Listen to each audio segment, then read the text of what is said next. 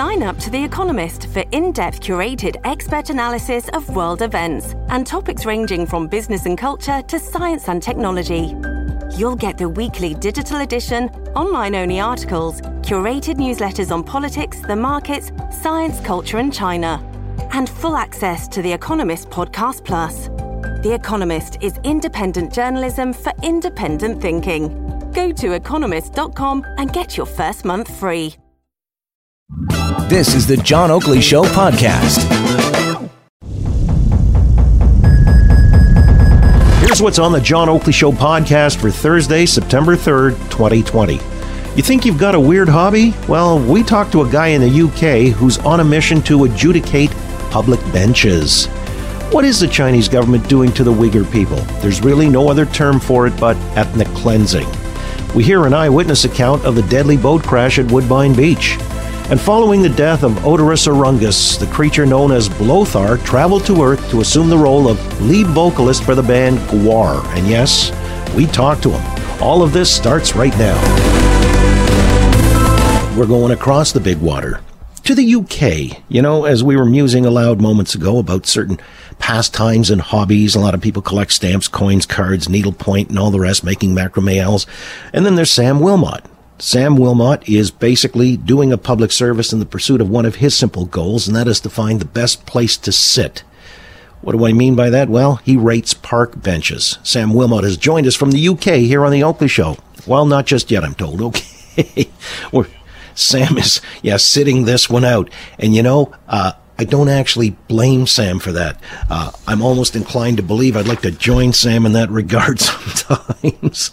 By the way, we will also talk about the New Jersey Nets hiring Steve Nash. I don't know if you follow basketball, but, you know, I don't as much as I once did. And I'll tell you, I've stated this for the public record. I was so disappointed in the NBA early last year when they were talking up that, tamping down any kind of suggestion that there would be solidarity with the pro-democracy group in Hong Kong because they didn't want to rile communist China, because that's probably their biggest market, and the shoe factory, Nike, who runs the NBA effectively, and all the players with the big shoe deals.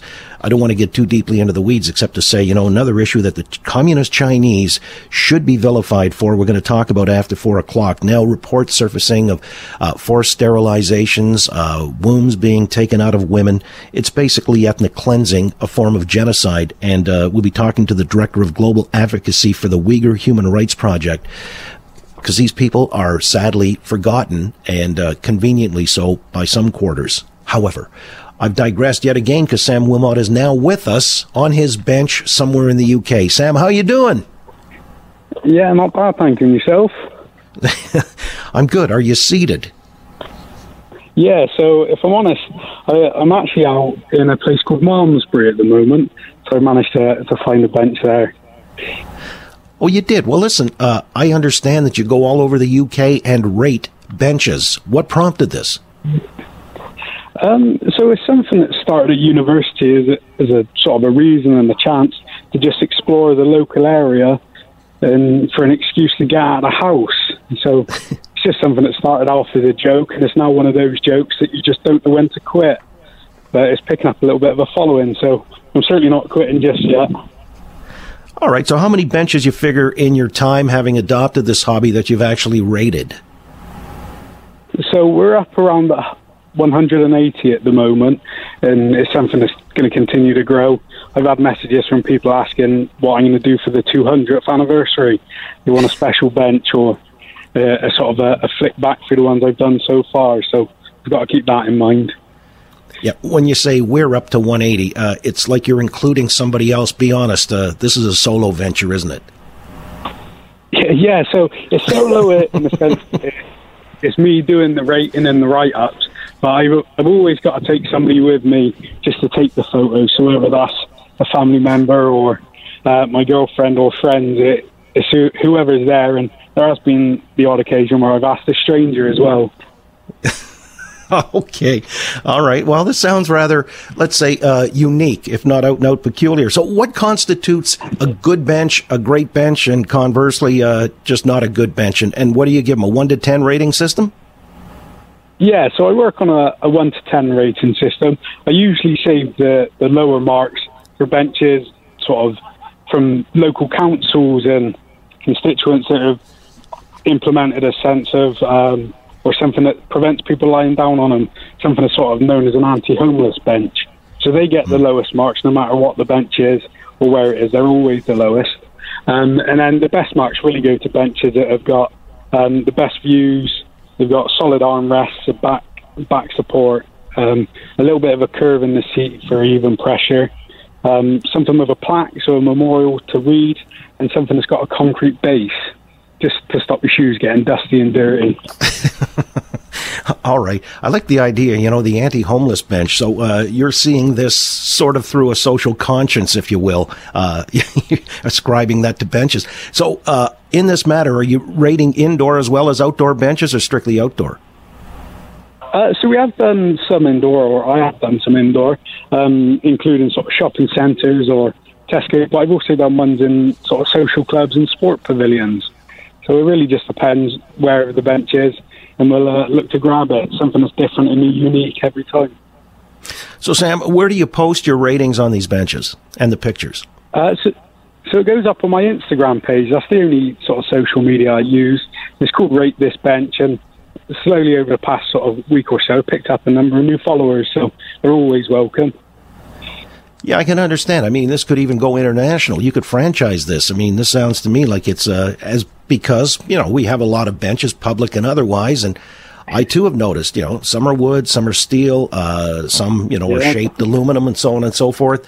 Do you have a favorite per se? I mean, like what would score? You've given us criteria that might be a perfect 10, but where would said bench be located in the UK? Oh, perfect 10. I've never given a perfect 10. The highest I've given so far is a 9. So it's one of those, I don't know whether I'm looking for perfection or it's just something that one day I'll stumble across it and think this will be the best bench I'll ever rate. So it's really quite difficult. But sea views or countryside views and something that's big and sturdy, I'm not a small lad, so something that's going to take my weight and a friend is always good. So that scores highly, and for me it's a lot about the view. And do you find like some of the older benches might actually have some craftsmanship to them as opposed to something just, prefab and slapped together? Have you noticed that? Yeah, definitely. So some of the old or sort of the older iron ones we see have sort of different engravings and embroideries on that just current wooden benches that have been stuck together for convenience just don't have. So yeah, there's always a little bit of history in every bench. Would you include church pews in that? Yeah, so it's not something I've done a great deal of. It's one of those I don't want to border on the line of being disrespectful. But I've done benches in sort of churchyards and so on. But pews are limited. I think I've done one which was watching a local band play. They had it in a sort of a grimy basement. So I did rate that one. Okay. It takes you far and wide, a fascinating hobby. And so you're rating benches. Rate This Bench, is that what it is, the website that you post your Instagram? Yeah, so Rate This Bench, no spaces, all one word. All right. Well, there you go. In case anybody wants to follow up. And would you also solicit pictures from other people in other quarters, say here in Canada? Maybe, they're taking a picture of a bench, giving their own thoughts on that, and they can file as well? Yeah, absolutely. It's something that I absolutely love is receiving guest reviews, I call them. And we've had them from everywhere. So we've had them sort of Australia, India. I wrote a piece at university on Bengal, and a few days later somebody had sent me a picture from Bengal. So that was something that I thought was really special. Well, you got yourself a hobby. Everybody should have one, and that's yours. Very unique, as I said at the outset. I appreciate you sharing your passion with us this afternoon. Stay well, stay seated. All right, Sam. All right, we'll check in later. There you go. Sam Wilmot again. Rate This Bench. Well, as I say, everybody needs a hobby. One topic that is certainly worthy of discussion and perhaps is flying under the radar for far too many is the situation with the Uyghur minority in northwest China. And Louisa Grieve has joined us on the line, the Director of Global Advocacy for the Uyghur Human Rights Project, because this needs to be mentioned and addressed in a very, very serious forum. Louisa, good to have you here on the Oakley Show. Good afternoon. Good afternoon. Louisa, when it comes to the Uyghurs, by the way, would you say they're the latest forgotten ethnic minority that we failed to address adequately? Certainly. This is a group of people whose very culture and identity are under severe threat. And because the Chinese government is able to maintain such severe secrecy, such surveillance, such keeping the press out, reporters cannot go there, it is kept from world headlines. Tell us about the Uyghurs. I mean, in general, I understand there's 11 million. They're Turkic Muslims for the most part in the northwest part of the country. Is there anything more we need to know? I mean, what else could we impart that this is somebody, these are folks who are living in a virtual internment camp, I guess. That's right. The Uyghur people are Turkic, and what that means is they're not Chinese. So I've talked to Chinese friends of mine who, even an official is quoted who was coming from one of the eastern cities and went out to the Uyghur region, which is basically, you can picture it, it's just like Tibet, right? Mountainous, remote, gorgeous parts of the mountain ranges leading up to the Himalayas, and then going there and saying, wow, this isn't China. That's what a Chinese official himself said, whereas the Chinese government's line is, this is an inseparable part of Chinese territory from ancient times, and it's Chinese, Chinese, Chinese. But I want listeners to know they have their own language. Like some people ask me, well, what language do the Uyghurs speak? It's a very simple answer. They speak Uyghur. It's part of the Turkic language. They have their long tradition of poetry, history, architecture, religious scholarship, cuisine. I don't know, maybe some of your listeners have been to the Uyghur restaurants. There are a scattering of them in Toronto and other cities. So that I do encourage people to go to a Uyghur restaurant and say this is its own culture and its own people. And that's one thing to keep in mind about the people of East Turkestan. And yet there seem to be credible claims that what's taking place with the Uyghur minority is ethnic cleansing, perhaps even genocide. Is it? Short answer is yes. And this has been going on for 4 years. So you're absolutely right that this has been a hidden story. You'd think that in our modern connected world, we do hear about tragedies everywhere, whether it's in Kenosha, Wisconsin, or police brutality in one of our cities. We also hear about earthquakes in Peru, but we don't hear something that's been happening for 4 years to the Uyghurs. And actually, they're a minority compared to the Chinese population. But if you think of them as they're living in their own homeland, their homeland is, they call East Turkestan. That's just the local name for it. And they are not a minority there. It's their homeland. And it's kind of like when the Soviet Union broke up, right? Then all of a sudden you had all these stands in different republics. Well, it turns out they really were homelands of different peoples all along, but we called them the Soviet Union. That's the same story with China, calling Tibet part of China, calling East Turkestan as a part of the Chinese government's under their control. And in their homeland, they have been suffering a really surprisingly high-tech police state, because a lot of people think of it as pretty remote, right? It borders Mongolia, it borders Russia, it borders Afghanistan, Pakistan. And you might think, not Pakistan, or Afghanistan and Kazakhstan. It's so remote, how could there be a high-tech police state? The reason is the Chinese government wants to control it so badly. Every Uyghur has to download an app that surveils everywhere they go. Kind of sounds like a movie plot, right? Mm-hmm.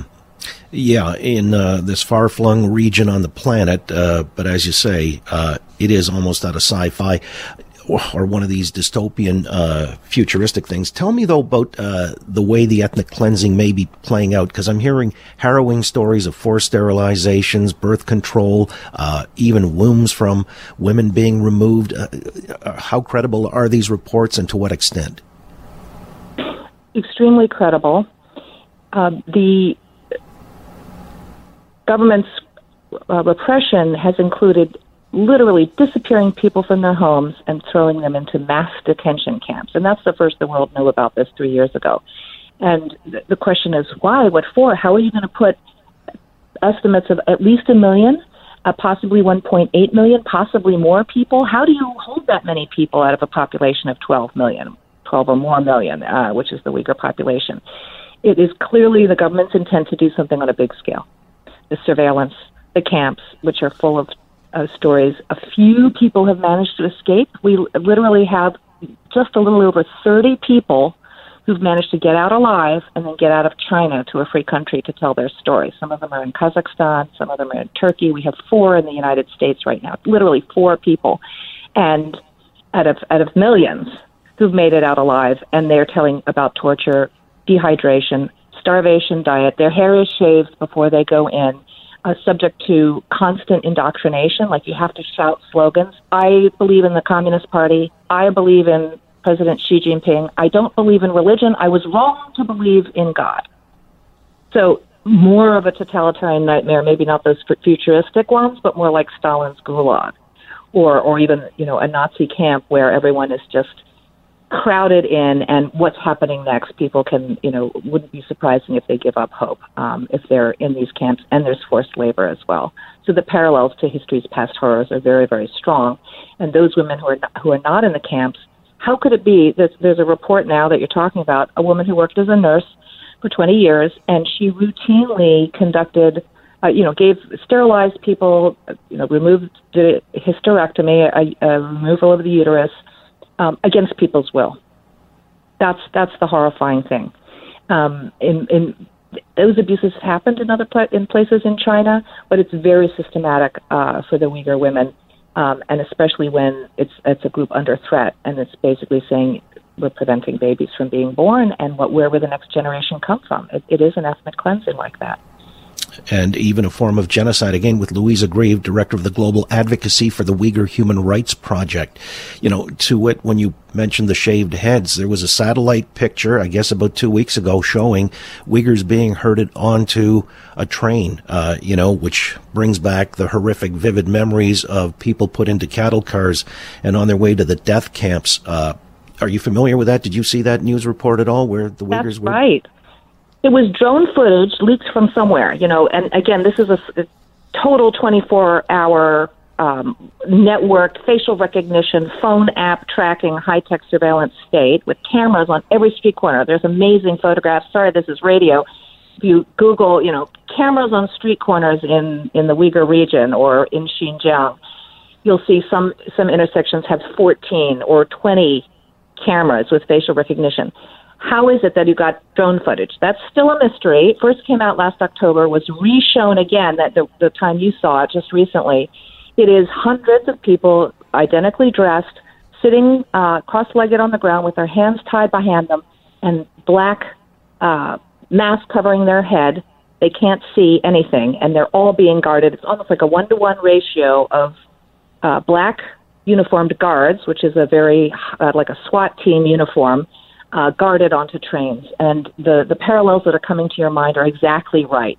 1 million people, possibly 2, possibly more people taken away. And we've had reports of thousands, up to 10, 20,000 people at a time transferred secretly away from their homeland to faraway prisons on the eastern coast of China. What is happening to those people? How can you do it in such secrecy? This speaks to the really horrifying ambitions of the Chinese state to crush the Uyghur people and make sure that the Uyghur people no longer exist. The identity is crushed. So you have this large-scale persecution on the basis of ethno-religious identity, and this really should shock the conscience of the world. Well, I was going to ask you finally, what should the response of the conscientious nations then be?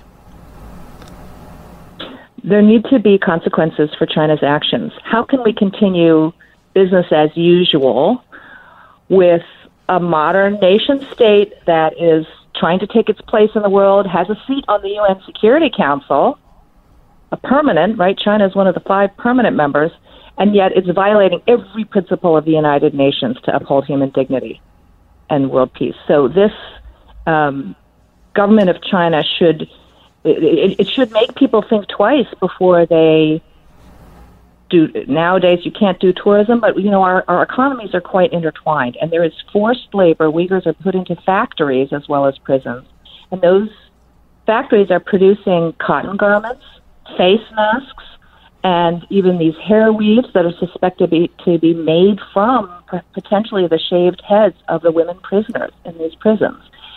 So this kind of thing should make your skin crawl. We do have a bill in the Congress, so your listeners are I would urge listeners to call up Senator, the government of Canada and ask the government of Canada to put in legislation just like is in the U.S. Congress to ban all imports from the Uyghur region, because the complicity with forced labor should horrify our consumers and should be horrifying the companies. Yeah, I would add to that list, by the way, organ harvesting, which has gone as well, has been documented. But, to the point you just made, we've got a new leader of the Conservative Party of Canada just 2 weeks in, Aaron O'Toole, in a press conference yesterday. He did say, the quote is, "The world should not let China off the hook on the Uyghurs just to grow our exports." So he staked out a conscientious stand on that, and would that other leaders of the free world and the democracies would follow suit, but remains to be seen. He's not our prime minister, or at least not yet, but that is the conscientious play that needs to be effected. Louise, I really appreciate you coming on and enlightening us all as to the situation, because it's an important one, and if never again is to be more than a slogan, this is one time that we should all act in concert. Very much appreciated your time this afternoon. I'm so glad you covered it, and thanks to your listeners for paying attention. We thank you. Louisa Grieve again, Director of Global Advocacy for the Uyghur Human Rights Project. There was a tragedy on Woodbine Beach today. The Marine Rescue Operation saw that there were several people injured in a boating accident. Boat went into the rocks. One person transported, vital signs absent, has succumbed to their injuries, pronounced deceased in the hospital. Officers had located a seventh injured party, 4 people taken to hospital in total, 3 treated on scene, and an investigation is underway. But joining us on the line right now, eyewitness to today's boat crash, Christopher Buchella. Christopher, good to have you on the Oakley Show. Good afternoon. Thanks, John. Thanks for having me. Yeah, so spell it all out. What did you see? Around what time? How many in the boat? And give it to us all. Sure. I was at the beach at around 12:45 this afternoon, just enjoying reading my book and the sights and the sounds of what the beach has to offer. And there was a boat that was traveling westbound through the lake, quite close to the beach area where there were kids and families swimming. The boat came across at a rapid rate of speed, and the water's quite shallow there, especially around where the sand is. And the boat took a steep turn. It nearly tipped over, and then once it righted itself back up, the boat hit the rocks at full speed. So in other words, did it look to you like maybe the intent was to come close and then swerve away, but whoever was in operation of the boat lost control? I'd assume so. I'll tell you, John, that the boat was traveling very, very fast. And I know seeing other boats traveling through the water this afternoon, they were not going nearly at that same speed. And so my assumption is that the boat hit the sand, it nearly tipped over, righted itself, and then must have skidded, lost control, and then it made its way right into the rocks. The boat was going at full speed, and you could hear the throttle and the engine revving while the boat was, parked up on the rocks as well. Yeah, I saw the video, a short video of that. It looked like there was no attempt to miss the rocks or anything like that, or even slow down, as you say. But you would notice this boat earlier that it was in shallow water. How many people were on that boat at the time? From what I saw, it looked like 5 or 6. When the boat hit the rocks, almost immediately I saw 2 people jump off. I don't know if they jumped to avoid the crash or if they jumped because of the impact of the crash, but the boat hit the rocks quickly and the sound was piercing. Everyone on the beach saw it. Everyone on the beach saw what they were doing. People were up on their feet. It didn't look bad, but you knew it was bad. Yeah, as we pointed out, one person was reported vital signs absent, since deceased, taken to the hospital. So how soon before the Marine units came to the scene to, I guess, assist in any kind of recovery here or whatever it was that was necessary? How soon was that? So the first responders there were the lifeguards, and immediately there were a couple of lifeguards out on paddle boats, and they rushed straight to the scene. And I'd say the ambulance maybe arrived 10 minutes thereafter, the lifeguards were tending to the individuals that were there, rushing across the beach, and obviously called emergency services straight away. So I want to say maybe there was a 10 to 15 minute window before we saw some first responders. And did you see some of the people who were in that boat actually recovered, sort of wandering around or just sitting there? Some, I guess, having, survived it. But did you notice any of that? I did. I saw 3 people who were sitting off to the side, clearly in shock. From where I was sitting too, it looked like there was someone who was on the boat and they were not conscious at the time. I don't know if this was the person who had succumbed to the injuries. But yeah, so like I said, a couple of people sitting out, certainly shooken up and in shock, and then a couple of people just seemed really, really scattered. There were a number of lifeguards there as well, so in the melee of it all, it was sort of hard to tell who was who. Christopher Buchela is with us, eyewitness to today's boat crash, claimed to life at Woodbine Beach. 7 people in total that were reported by the police, one since deceased, as I say. So these people, could you paint sort of a picture demographically? Were they younger people, middle-aged, boys, girls, men, women? What kind of makeup was it? From what I saw, it looked like predominantly men. I couldn't tell you about race or age group, but it looked like it was a boat full of, younger gentlemen. Right. And the boat itself, I mean, it was a power boat, single engine, fairly big, medium size, relative to holding 7 people? Yeah, medium size. It looked like one of those Sea-Doo boats, if you've ever seen anything like that they're sort of jet-powered or propelled. They push the water through. The boat was loud. The boat was big. The kids in the water were excited at first because the boat produced a wake through the beach, which I know is not allowed based on the distance that the boat was traveling at the beach there, too. And it was just traveling so fast, sort of skidding over the water. And then I knew it was going to hit the rocks. There was no way that the boat was going to be able to turn in time, not at that rate of speed. The individual did not let up on the throttle. And then sort of the rest is the story. Yeah, and Christopher, as people were witnessing this, were there comments to the effect that what the hell are they thinking they're doing?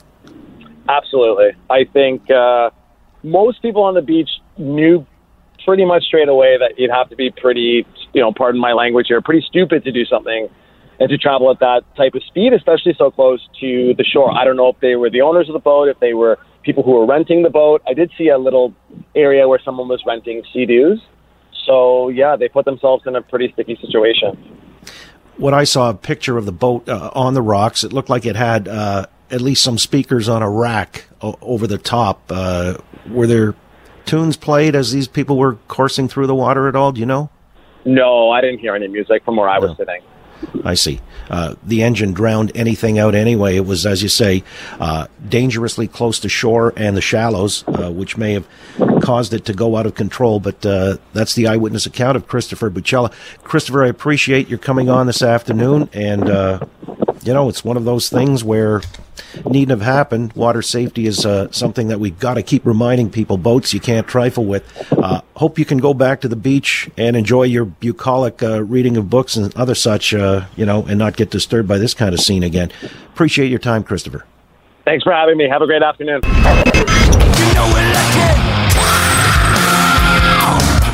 That's GWAR. In case you're not familiar, there are only 2 kinds of people, those who love GWAR and those who haven't heard them yet. You just heard a snippet there of their latest Cool Place to Park. And by the way, this is the 30th anniversary. I guess they've rolled out Scumdogs of the Universe, a seminal disc, which is now available on all the different idioms and platforms and all the rest of that. And we thought might be as good an occasion as any to talk to their lead singer, Blothar, who has joined us here on the Oakley Show in Toronto. Blothar, how are you keeping, my friend? Well, I'm great. It's about as hot as the surface of the sun down here in Sarasota, Florida, but doing my best to keep cool. Yeah, well, I was going to say, you can't be wearing all the antlers and the rest of the paraphernalia with the shoulder pads and everything. You take those off and chill just a bit. No, I can't take them off. I wish I could take them off. A nightmare down here. Hunters keep trying to shoot me and mount me on the front of their pickup truck. I was going to say, that's an impressive rack. I mean that in a nice way, too. How many points on that rack that you're wearing? It's about a 14-point rack.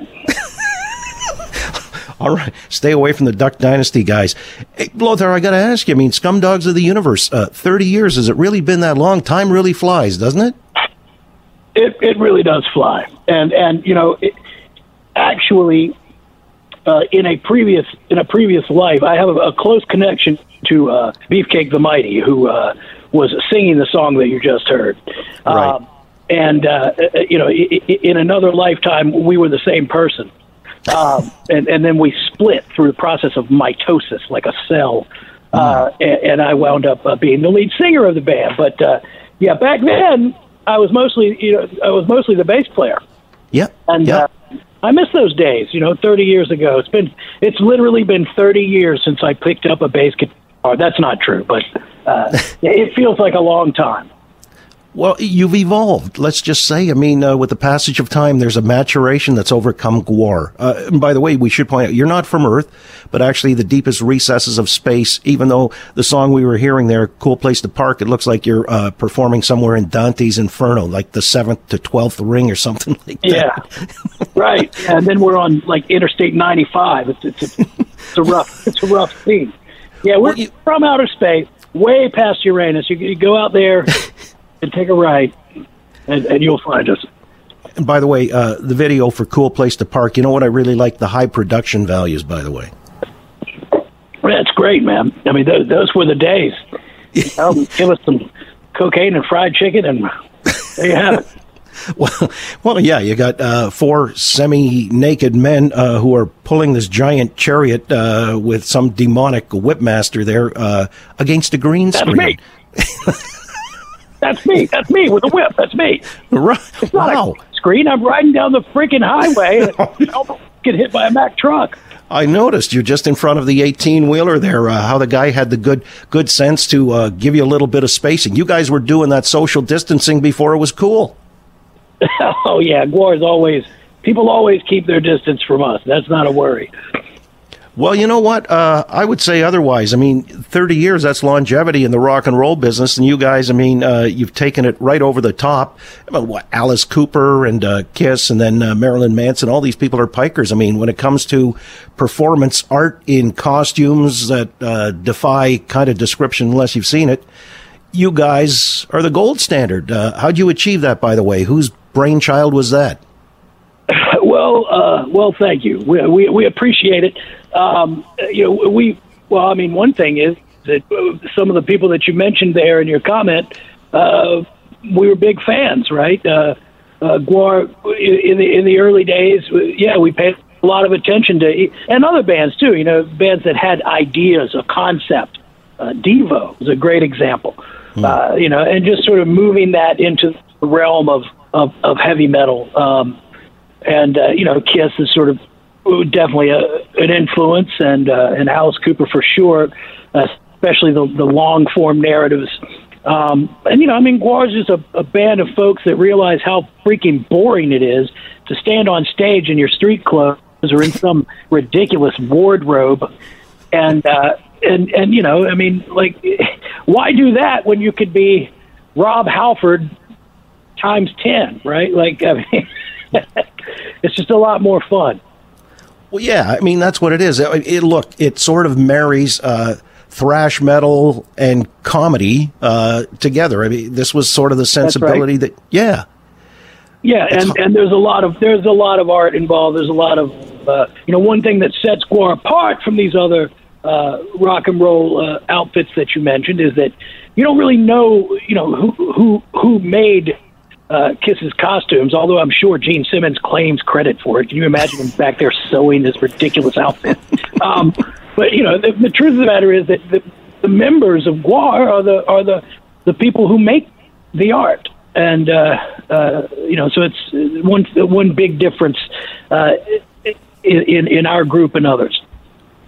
Well, I just remember seeing Odorous Urungus, Dave Brocky, who was the lead of GWAR. He had all kinds of space in his, whatever it was, a warehouse or the garage where he had the costumes. Do you guys have like one set of costumes that are consistent, or do you sort of metamorphose into different things as the, you know, the inspiration comes to you? You'll find another set of antlers, maybe, the deer boots. Who's the guy wearing the hoofs? I can't. The deer hooves, yeah. First of all, I can't get over how much you sound like Dan Aykroyd trying to sound like a Canadian. But anyway, it's very pleasant. Thank you. But I love it. Just the facts, ma'am. We've got all kinds of crazy stuff in our warehouse. And some of our stuff is actually in museums now. You're old when you've got a museum exhibit of an outfit you used to wear. It's like, nothing in the Smithsonian or anything, but the Valentine Museum in Richmond, Virginia, has a collection of early GWAR costumes. Yeah, that's because you're alter egos, I guess. The life forms that you would sort of achieve or attain when you're on Earth is somewhere in Richmond, Virginia. But other than that, you guys come from, as I understand it, Scumdogia. Scumdogia, yeah. Some of us are from Scumdogia. Some of us are from other planets. Both ours actually from the planet of Mist. I don't know exactly. I'm not sure why. I don't know. A lot of weed involved in that, but anyway, it's a good backstory, and so we've all GWAR are definitely intergalactic beings stranded on Earth in a sort of never-ending Gilligan's Island situation where we always almost get off the planet, but somehow we and that's what most shows GWAR show revolves around. GWAR trying to just be a rock band and usually trying to escape the planet in some way. And what do you know? It's just like Gilligan's Island. It's all coconut bras and disappointment. Yeah, okay. It's like the old show Patrick McGowan in The Prisoner. You think you're getting away, and then the beach ball comes and swallows you up. Don't know if you're familiar. Oh, God. Yeah, what a great show. People don't even understand how great that show is. Yep. Well, we're relating. Blothar is with us, lead vocalist for GWAR. By the way, 30th anniversary of Scumdogs of the Universe. I understand it's a limited edition box set and almost sold out. Over the years, how many copies of this magnum opus were actually sold? Any idea? Yeah, I mean, I don't know approximately. I think Scumdogs went gold. I don't know. I can't. At this point, I've got so many gold records, I can't even keep track. I've got something here. It looks like probably. So back in the old days, you had to sell 500,000 copies of a record to get a gold record. I think that's changed somewhat now, but yeah, in 30 years, something's going to sell. But I was going to say, you're not of this planet, so it might be molybdenum, which means a whole lot more, outside of our particular galaxy. So, who's to judge? This is all relative. By the way, let me ask you seriously, though, in COVID-19, the visual act that you guys are, you're not going out performing live, or are you? Can you do that, or are you doing all these sort of virtual concerts? How are you performing these days? Yeah, that's what most acts are doing, is going into a virtual concert. Of course, for us, it's been great. We don't like to really hang around with each other anyway, so this is perfect. We don't have to see one another, and we communicate only by over the telephone or the computer, which is much more convenient. Basically, we're working the way that we always work. All of our records are recorded over the telephone anyway. They sound so terrible. So basically, it's exactly. Of course. Obviously, we can't play shows. We can't do those things that we do. But it's actually had the effect of getting us to focus more on writing new material, and also coming up with we have a show that we've been doing called Undead. Undead from Antarctica, and. So we've been, I can't even remember the name of it, but that's fun. We've been making that show and working on episodes of it to roll out. And we've been doing a lot more filming and a lot more different types of activities, like comic writing and things like that. So it's actually been a fairly productive time for us, even though we can't play shows. But yes, We are planning on doing a live stream event here in the future. I can't give a specific date, but we are going to do one of those. And a lot of bands are doing that. I think it works. And we're also going to be doing a drive-in performance. People can come up in their cars, and I'm really curious how. I have a feeling like it's just going to, at a drive-in performance, does it just turn into a demolition derby at a GWAR show? Right. It's all bets are off for that one for sure. Blothar, just kind of curious if over the 30-year span, and you followed it obviously, and have the audiences changed? I mean, are you seeing like second-generation fans now coming to your shows, or before COVID-19? Yeah. Nothing makes you feel any better than meeting a young kid who says, my grandfather likes you guys a lot. You want to meet Granddad for sure. But listen, right. You guys are certainly a live experience as much as anything else, and it's a lot of fun. In many ways, you're taking the piss out of rock and roll at the same time as you're having a good time, because it does put the comedy component largely into this thrash metal. And the sounds that you'll hear on the Magnum Opus 30th Anniversary Edition, Scumdogs of the Universe, Cool Place to Park is something else you want to check out, but GWAR is always a treat. Blothar, good to talk to you. Stay cool in Sarasota down there. Will do. There you go, Blothar from GWAR. Wish this was a visual medium sometimes. You got to see it if you didn't understand any of the lyrics and the tunage. But, yeah.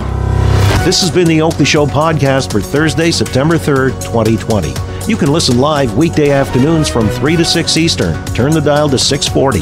Listen live at 640toronto.com or search the name John Oakley on Spotify or wherever you get your podcasts.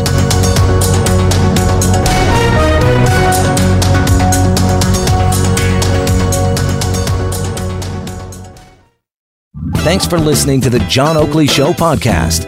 Be sure to rate, review, and subscribe for free at Apple Podcasts, Google Podcasts, and anywhere else you get your on-demand audio.